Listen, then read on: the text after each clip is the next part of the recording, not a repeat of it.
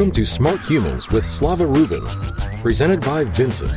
In this alt investing podcast, Slava talks to amazing minds about their investment journey and finds out what it takes to make it in the markets. And now, here's your host and smart human, Slava Rubin. Hello, and welcome back to another episode of Smart Humans. I am very excited about today's guest. We have one of the CEOs of one of the largest platforms in equity crowdfunding, Howard Marks. Welcome to the show. Thank you, Slava. Happy to be here. Absolutely. So we always start with the same question for everybody. How did you personally get into alternative investments? Where did it all start? Well, I got very lucky. Early in my career, I was able to start a company and start earning, decent salary and the ability to sell some stock. And with that, I put some in the stock market. And I was not too excited about that investment because it would fluctuate and it would frankly not go up as much as I was hoping. And I think that, that was in the 80s. And it occurred to me there are other opportunities. And so one of the opportunities I went into is real estate in terms of limited partnerships and other startup investments. Frankly, that was my early career journey where friends were starting companies and I would put some money in their companies. And all of this put together was extremely risky as I look at it today. But at the time, I didn't think about it that way. I thought about it as a decent investment. I didn't think about the exit, how long it would take me to get out. None of that really mattered. What mattered was that I thought these investments had potential. So I made them. And looking back 30 plus years, these are probably the better investments I made compared to the stock markets and the financial advisors I've been using. So today, as part of your net worth, how do you think about alts as part of it portfolio allocation? Are you 3% in alts, 30% in alts, 90% in alts? How do you think about that? I'm probably 80% in alts. Oh, wow.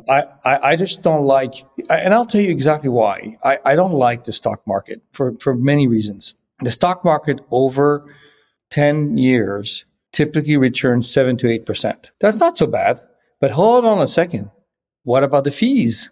If you count fees and you start taking out fees, it really isn't that great. You're probably looking at 6%, 5.5%, 6%. Now, we understand that inflation over the last 20, 30 years has been pretty low, in the 2, 3%. So you would argue, well, that's a pretty good investment. And I would say, no, I don't think it's a great investment. I think once you look at the stock market, less the fees and all of the different intermediaries, you're looking at a much lower number. And that's assuming that they beat the market, which may not be true. A lot of the advisors don't beat the market. So then you're even worse off. So ordinary people did not have the opportunities I had, such as, hey, Howard, let's go buy some real estate through a limited partnership. So you have a promoter who would come to you and say, look, put in $100,000 in my partnership. I'll work hard, buy some real estate, put some debt on it, and return 14, 15% a year. And it's not always true, but they had a hurdle. These promoters don't make any money until you make your 8%. That's way better than what the stock market can return, but it's more risk. Why is it more risk? One, it's not liquid. You can't just get out of it instantly. And frankly, you have to have faith in one person, the manager, right? The promoter. So it's a different instrument. It's a different product, but I think you probably will find a lot of the people who have a lot of wealth will probably favor alternative. So when you say 80%, do you have a sense if that was like 100% pie, that 80%, how that 100% pie, your 80% is split up across different types of alts? How much of that is real estate? How much of that is your StartEngine type early investments or other startups versus other types of alternative investments? I would say right now for me, it's mostly real estate. I'd say probably 2/3 of it is real estate. I like real estate for many reasons. One, the word real estate, the word real comes in mind that there's something of tangible value. Secondly, it provides income. So you get income, but you also get appreciation. You get two things. A lot of alts only would offer you appreciation. So for example, a trading card, a painting, you'd get appreciation, but there's virtually no chance of any income coming in. So you get income, you get appreciation, but you get also some other amazing things. One of it is this concept of tax deferment, where you can buy a property, invest in it, earn income, get appreciation, and when you want to sell it, you put it into a 1031 escrow account, which means that you pay no taxes on the gain. You wait. You have about 45 days to identify some new properties, 6 months to close on them, and then magically all that money you have goes into a new property, and you keep carrying that basis, which is your investment and your gains, with no tax implications. You can't do that with stocks. It's not permitted. Stocks don't have that feature. And you can keep going, and then when you die, you have a step-up basis, so that means you've never paid any taxes. How about that? Now, you're not going to be around to see it, but your heirs will be. It's very efficient. That feature does not exist. The step-up basis exists with stocks, by the way. You will have that basis for people who have an estate, but you don't get the ability to take an investment, get a liquidation event, and then keep the whole amount and not pay taxes on it. So the real estate has features that have been designed over years that I think make it very attractive. And then how are you setting up that 1031? We haven't spoken a lot about that on this show. Can you just share more about that? Yeah, it's a pretty simple thing. It's not very difficult. There are third-party escrow companies, there are banks, and you contact them. You say, hey, I'm going to sell a property, whether you sell it personally or through your living trust, either one, doesn't matter. And they will set up an account. They'll charge you a fee for it. It's usually $1,000, couple $1,000. And when you sell the property, let's say a house, you will transfer that money, the escrow of the sale will transfer money directly to the 1031. So you don't take the money into your own personal bank account. That money goes to that escrow account. So you go from escrow, selling your property, to another escrow. And then when you identify a property, and let's say you purchase it, that 1031 escrow account will fund the property moving forward. So it really never comes into your own hands.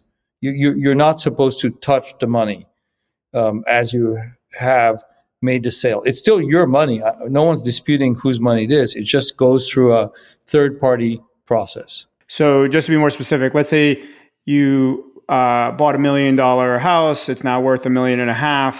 So you made a $500,000 gain. You get the $1.5 million, and the full $1.5 million goes into the escrow account. Is that right? Correct. And then for that reason, that gain between the $1 million and $1.5 million, there's no taxable gain because it's in that escrow account. That is correct. So you're not paying any taxes on it whatsoever. Got it. As long as you follow the rules, which is to identify a property within the 45 days. And that's not so difficult. You just go pick a dozen properties that you think are interesting. And then you have 6 months to close on it, which is plenty of time. I've done multiple of those 1031s. And I have to tell you, I think it's great. Most people don't know about it. They don't have that concept in their mind that there is this ability to have a tax-free exchange. It's, in a way, it's an exchange. Like, imagine if you own Apple stock for the last 5 years, you've tripled your money, and you have the ability to, when you sell the stock, to put it into a separate account, not pay the taxes, buy now Microsoft, and keep doing this forever without paying taxes. Now, if that's possible today with your IRA, absolutely. There's no question with your IRA, you can do it. But most people have not thought about it when it comes to real estate. And IRAs have limits on how much you can put in there. I mean, unless you're Peter Thiel, where you figure out how to use the Roth IRA better than anybody, most people have a limit of how much they can contribute every year. But with real estate, you don't have that issue whatsoever. So in a way, it is an IRA without being one. It's unbelievable. Again, it's not very well known. Well, they know more about it now since you talked about it. And then you said 2/3 real estate and 1/3 is not real estate. Can you zoom in? What's that other 1/3 for you? It's mostly private equity, This is into other like funds or individual investments, or how do you think about that? Mostly individual investments. I haven't been a good limited partner in a fund person. I'm not that interested in that. I have my own deal flow, friends who start companies, and I get approached by people who say, hey, I'm starting a new company. It's exciting. Now I'm starting to see my kids. My son is 20, And his friends are starting to think about their startups. And guess who's going to be investing in it? I am. Why? Well, because, hold on a second, that's what I did when I was their age.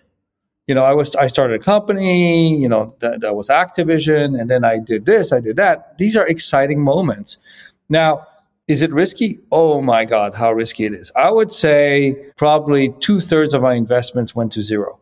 In that private, let's write a check for 50, 100,000. I would say at least 2/3 went to zero. But one or two of them did so well that it didn't really matter, right? It doesn't matter because you have to look at the whole pie. You can't say, well, it's risky, I'll lose my money on this one, and therefore that was bad. No.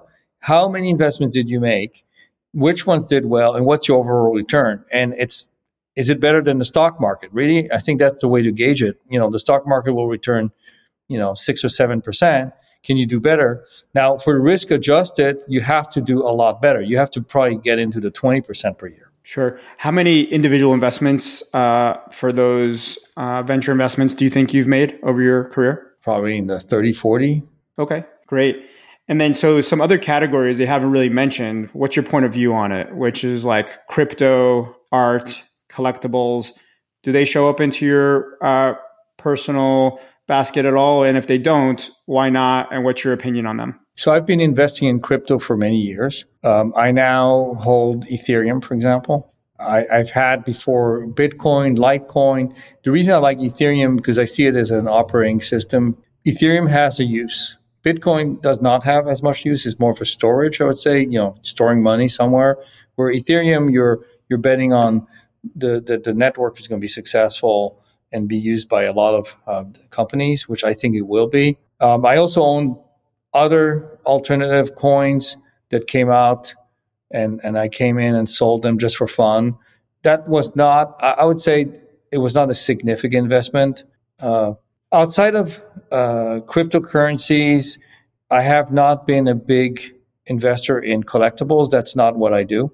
Although I purchase art, I've purchased different things, but it was not a collection kind of behavior where you keep trying to buy the next thing to complete your collection. That's not something I've done. Got it. So appreciate you sharing more about your point of view and how you personally invest. Let's move on to, what your point of view is on the market. So what do you think? And that's an open-ended question. You could take it wherever you'd like, which is, what do you think about today's economy, today's market, public, private, you name it, take it wherever you'd like. Well, today we have an extraordinary circumstance where we have inflation is pretty high. So what does that really mean? That means that money sitting in a bank account is going to lose value over time. And we're talking about 7%, 8% inflation. Some people say 8.5%. That's a significant amount. You have to go back into the late 70s to when there was the oil embargo to see numbers like that, where at some point, as interest rates, the banks were paying more interest rates. People didn't want to invest it. They'd rather just keep it in the bank and earn interest. That's very bad for the economy. I hope we don't get into that situation. Overall, I think the economy is strong. Inflation is high, and it's much higher than it should be. The only way they're going to bring it down is either you tighten the supply of money significantly, which will tighten our growth, which will probably lead us into a recession, which is not always good. Sometimes recessions are great because it cleans up the economy. For example, companies that are weak fail and they go away. And sometimes it's the best time to start a company in this environment because you have to be really efficient and focused, which is always good for an entrepreneur. But I would say my outlook is actually positive. I think there are a lot of opportunities. I think the US dollar is very strong and the economy is strong. It's not true for some other countries out there. But for us, in our own economy, I think we've seen a resilience that is unique. There's more money in the hands of the consumers because of the pandemic. There was a lot of money put into circulations. A few $1 trillion appeared out of nowhere. That probably created some of the inflation. But at the same time, also increased the economy overall. You have more money in the economy. So there's more things you can do with it. If you look at what's happened recently in the last year and 2 years, the idea of alternative investment has gone up in people's portfolio. People are collecting trading cards, they're collecting comic books, art, all sorts of things. Art has always been collected, but now from consumers. The idea that you can fractionize a painting or a trading card that has high value is pretty new for consumers. So consumers have access now to things they didn't have access to before, only reserved for the very wealthy. I think that diversification is good. It's unfortunate for someone who is an ordinary citizen, not wealthy. The only thing they can buy outside of the stock market is a home. It's kind of weird. You're allowed to buy a home, which is expensive and risky, but you can't buy anything else of alternative value. Well, you can buy gold, I guess. You can buy gold, you can buy a home, but you can't invest in a startup. Until recently, you couldn't be part of these partnerships, fractionalized assets. You couldn't. And that was something I was personally very frustrated with, because I thought it's just fundamentally unfair to give some of the better returns to the ones who don't need them. So that's a perfect transition. So you created StartEngine. Can you give us some background on exactly what that platform does? Yeah. So just to go back in history, I'm an entrepreneur like you are. I started companies. So I got lucky with one of them called Activision, but I've done other companies that failed, by the way. Most good entrepreneurs fail. That's just part of the process. You have to fail.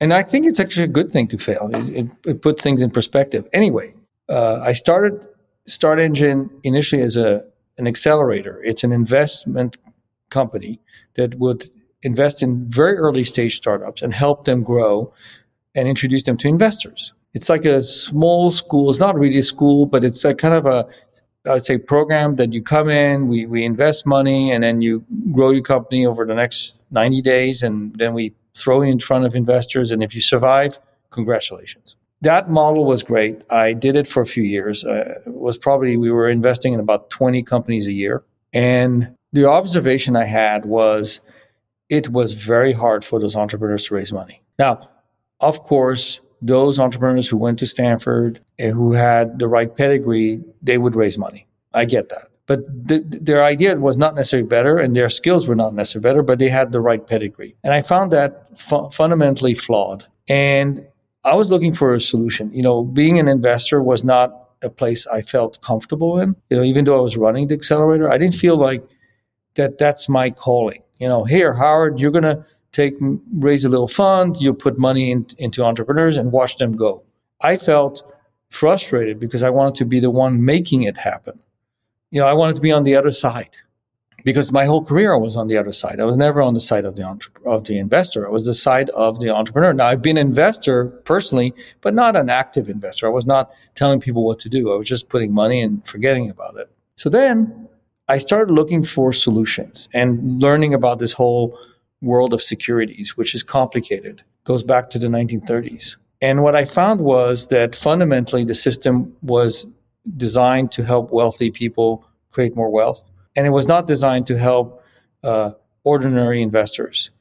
It was designed to protect them from making stupid mistakes. And that was the idea, protect from stupidity, because that's how we operate, but not necessarily give people the opportunity. Well, I was reading a bunch of articles on securities, and I fall on this thing called the Jobs Act. It was around, I would say, April 2012. And I was very curious about what that was. And I couldn't understand that it was very, I would say, underplayed in the press, not very visible.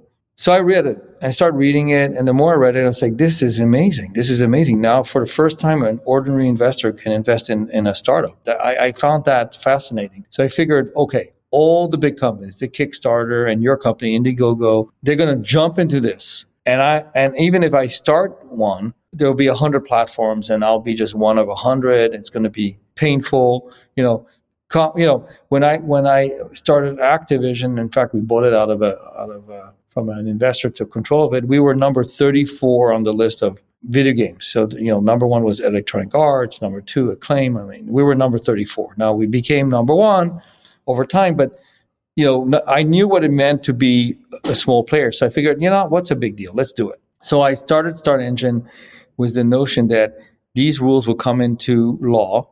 And so we started in March 2014 and waited more. We had to wait 2 years. Can you imagine waiting 2 years for your business to start? How crazy. Anyway, we launched it, and right away we were lucky. We had entrepreneurs come over to us and say, we want to raise money. And it worked, but it was very hard at the beginning because you have a two-sided marketplace. So which side is your customer? And I had to think about it a lot. My conclusion was the entrepreneur was my customer. So I focused all my energy on finding great entrepreneurs to raise money. And I figured the investor will show up. And it actually happened. So today, StartEngine is one of the leaders in the marketplace. And we feel that we're just at the first inning of the game. We just got started. That's great. And so can you give a sense of scale as to, give me some numbers as to, how big StartEngine is now? Right. So last year we did almost 30 million in revenue. We raised close to 270 million in capital last year.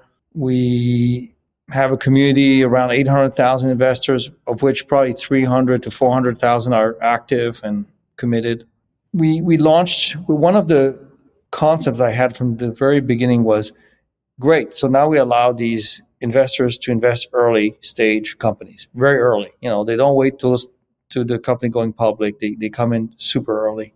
That's great, except that for a consumer, if you say to them, look, it'll take you 7 years to get a return, they may not understand that length of time. It may be a little too hard. I've had one investment, it took me 20 years to get out. That's kind of weird. So, but you don't control the exit, right?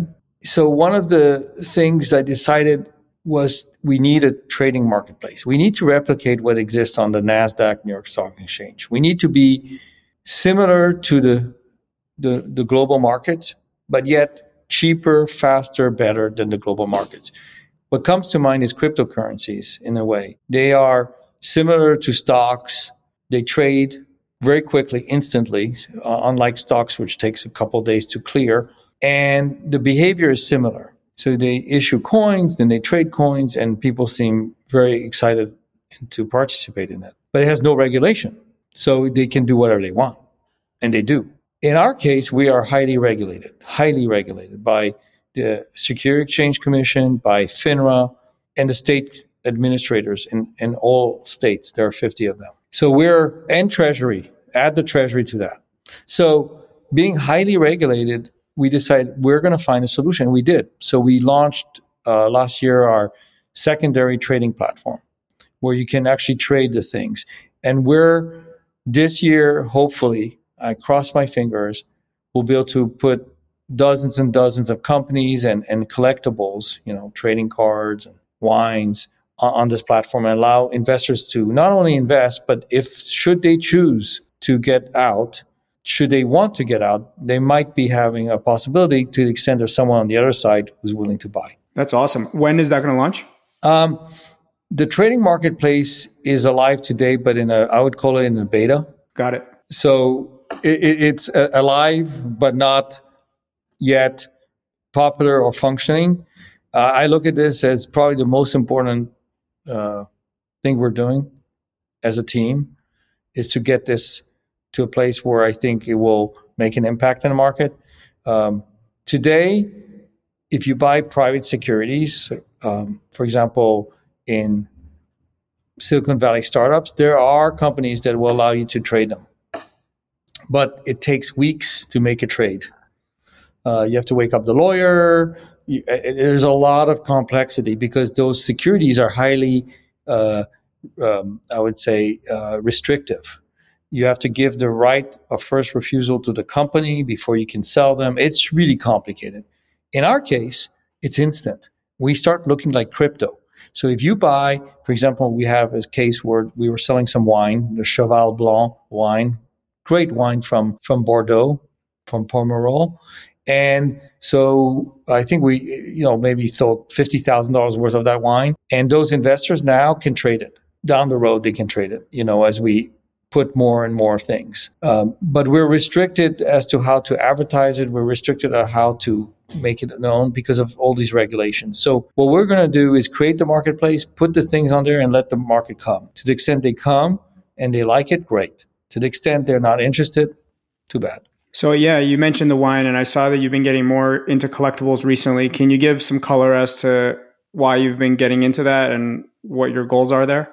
Well, again, part of our mission at StartEngine is to help entrepreneurs achieve their dreams and investors. So when you start looking at the investor side, I felt strongly that a lot of the investment opportunities that exist out there for wealthy investors should be available to the ordinary investor. And that includes art and collectibles.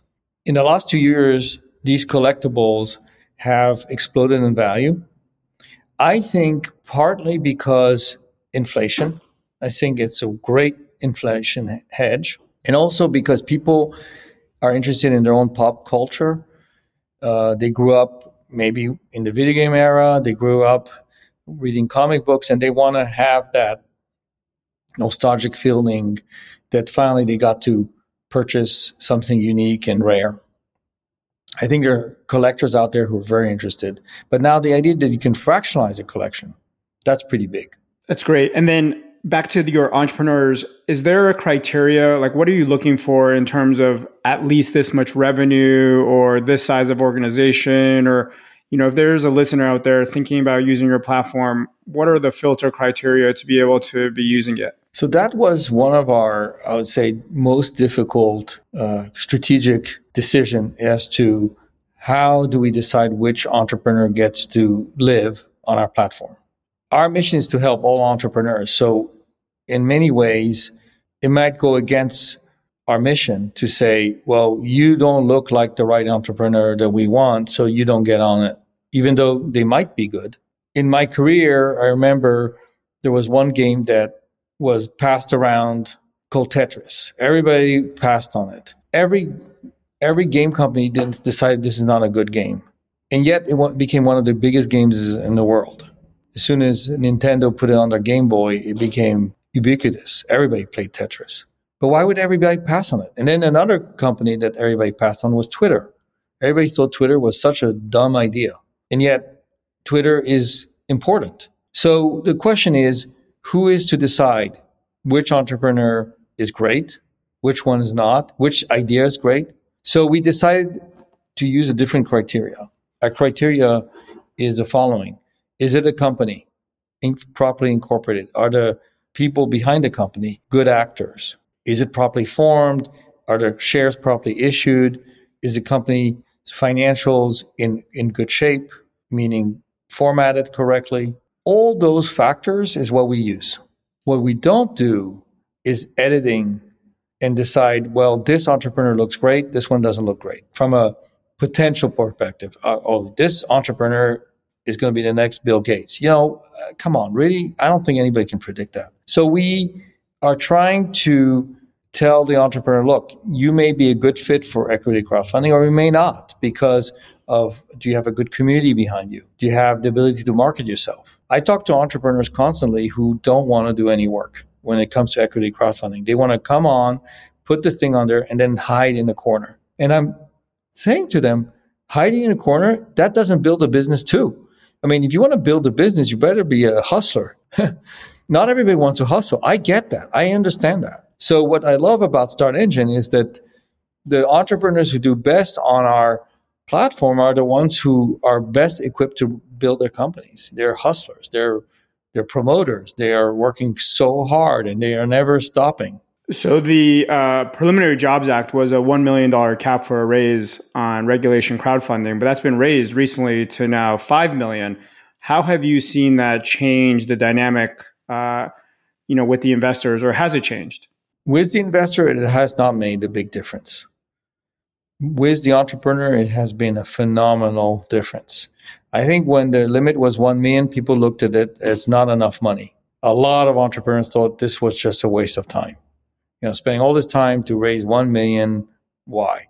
When it raised to 5, they look at this as real money. It's interesting how between 1 and 5, it makes a big difference. And 1 or below is not that important. I know a lot of entrepreneurs who, if they could get 50,000, they would be super happy. They were like, oh my God, I got $50,000. So $1 million, I felt, was a lot of money for entrepreneurs. And it turns out a lot of companies were not satisfied with the limit. And so now that it's 5, I think it's opened up the market tremendously. What's the average raise now? On StartEngine, the average raise last year was 1 million. Okay, that's great. And then outside of the move from 1 million to 5 million, are there other things that you would lobby for or that you want to see changed to advance equity crowdfunding even further? Absolutely. I have my list. The most important thing for me is to preempt what we call the blue sky laws. So blue sky laws are individual state regulations. Each state has its own set of regulations for issuing shares and for trading shares. Now, it turns out that regulation crowdfunding, the one that you can raise up to 5 million, preempts all blue sky laws. Unbelievable. No extra paperwork in every state. You don't have to file. You don't have to do anything. Great. Well, Regulation A, where you can raise up to 75 million, you still have to send notices to every state, and some have to be approved. So it's extra work, extra legal work. And then when you want to trade any of these securities, the blue sky comes in very strong, and every state will have a different view on it. And it makes it hard and expensive to do. So my hope is with the next legislation which is being proposed, you will have that preemption. The second thing I think is important is to reduce the amount of paperwork necessary to raise the first few 100,000. I think it's being proposed now at 500,000 or less, and make it just absolutely easy. When people go and raise money from wealthy investors, they use a thing called the SAFE, which is frankly not very safe, but it's called SAFE because it's a 2-page piece of paper and you sign it and you get a check. Done. Right. That stands for a simple agreement for future equity. Right. And I don't like SAFE for consumers because it's a synthetic derivative. It's not an investment in stock. You're buying a concept that's not on the balance sheet, not on the income statement. You're buying a concept that says, when I raise money from another big investor, I will give you shares. And you can't trade it. You're blocked forever. It's kind of weird, but anyway, it's okay for wealthy people, I guess. They know what they're doing. So the idea would be you can raise up to $500,000 in stock with the limited amount of paperwork. And that reduction of paperwork and requirements, I think it's going to make it explosive, frankly. Explosive. What would you reduce from the current CF regulations for a sub $500,000 raise? So I think the requirement to have a CPA review the financials is pretty harsh, because it's expensive to get a CPA to put your financials in the right place. I think that's one of them. I guess the counter argument then is if it's a small raise, there could be more fraud if they isn't legit in terms of the financials. Right. But, at that level, the financials may not be meaningful. It's not like you're showing that the company has a lot of income or a lot of assets. It probably doesn't have much. Right. It might be so light anyway. Yeah, exactly. So, what are you going to lie about $110,000? Why would you do that? I mean, it's not going to help you. I mean, if you're going to lie, 10 million would be a better lie, So I think when you get to the early stage, I'm talking about early stage. Yeah, it doesn't really matter the financials.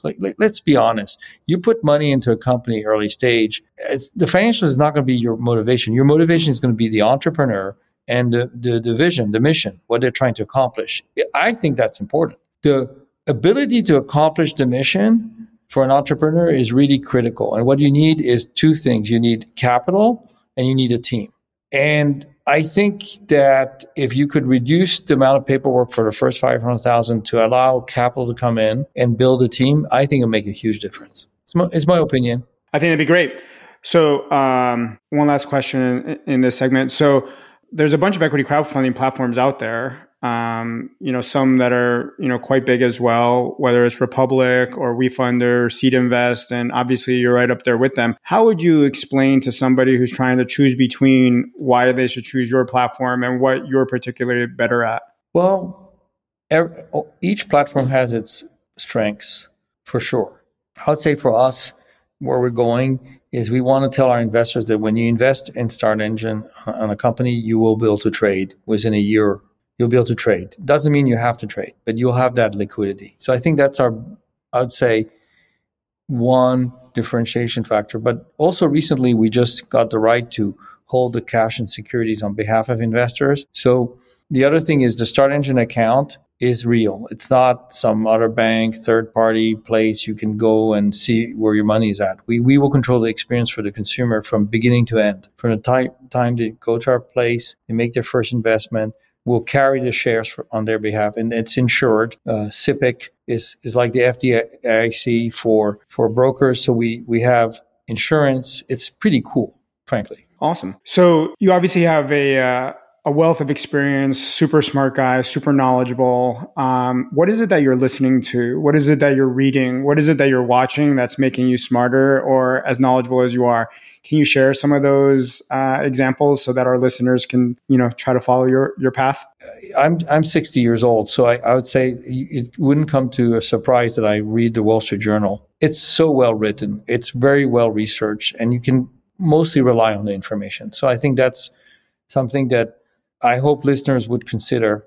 I'm also using the information, which is a newsletter, Silicon Valley newsletter, to read what's going on there.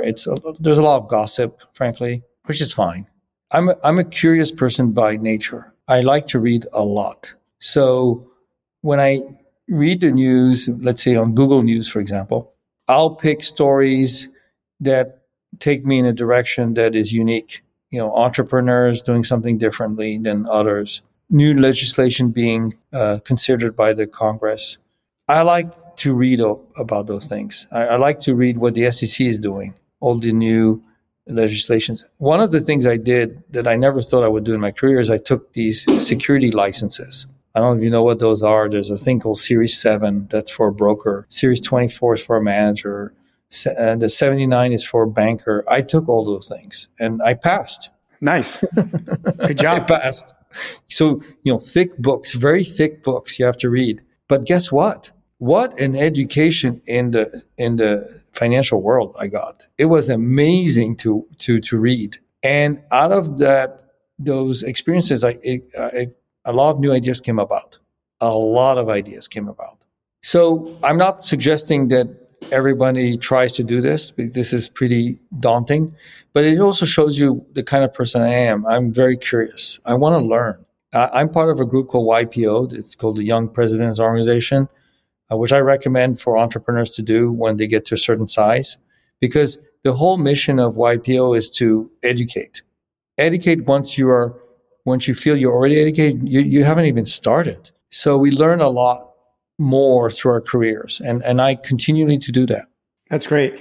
And even though you have your Series 7, I'm going to ask you a question that is not going to be investment advice, but we want to hear your opinion, which is, what would be one investment you would make today, any investment that is real, that if our listeners wanted to follow with you, they potentially can do it as well, that 3 years from now, we would look back and see how it did that you feel strongly about? What would be one investment? I think that's a difficult question because personally, I invested in things like Ethereum because I believe in it. And I know the value right now is half what it was. So everybody would say, well, that's a bad investment. I don't think so, but okay. 3 years from now, startups take a long time to realize themselves. So I would say a startup would be a difficult 3-year exercise. I think crypto has the ability, because of liquidity, to change in price more frequently. But I'm not thinking that everybody, most of your listeners probably have crypto already, because a lot of young people like crypto because it's fun. That doesn't mean it's a good investment. But I unfortunately, I can't give you a name of a company that I'm following right now that I say, oh my God. I mean, I would give you some categories. Virtual reality, absolutely. I think there's a big potential there. The metaverse, virtual reality, all of this, I think, is going to be humongous and starting from zero, frankly, at this point. We've had several companies on our platform that do virtual reality, and they've all done very well. I would say in the world of biotech, biomedicine, all of that, I think the idea that devices are going to measure how we feel, what we do over time is going to be great. I think that's a big area of opportunity for the next few years. Awesome. So if I just ask one more time, is there any name that you would say, or you want to shy away from that? Well, I'm not able to give you a name based on, I can't give you a name of something on my platform. I can't do that. And if I had a private investment that I was doing on the side, your listeners wouldn't be able to make that investment, so it would frustrate them. Well, it could still be interesting. Any last thought? Nope. All right. Well, thank you very much, Howard, for being on the show. You've given us a whole whirlwind of discussion points. I was amazed to hear that you're 80% into alt. You taught us about the 1031 escrow account, which seems to be, a great takeaway from this discussion. You obviously jumped in and got excited about the Jobs Act. And I loved your phrase. You said, you know what? Let's do it. Who cares if I was number 34 in video games? I'll take us up to number 1. And you had the same mentality for equity crowdfunding. You have ideas about how to improve, equity crowdfunding for everybody, maybe remove the limitations for smaller raises. And I love your 2 words at the end, which is everyone should just be curious. So thank you, Howard. We look forward to having you back. Thank you, Slava. Take care. Smart Humans with Slava Rubin is a podcast brought to you by the team at Vincent. Any data, text, or other content in this podcast is provided as general market information and not as investment advice. Past performance is not necessarily an indicator of future results. For more information on alternative investing, check out Vincent at www.withvincent.com.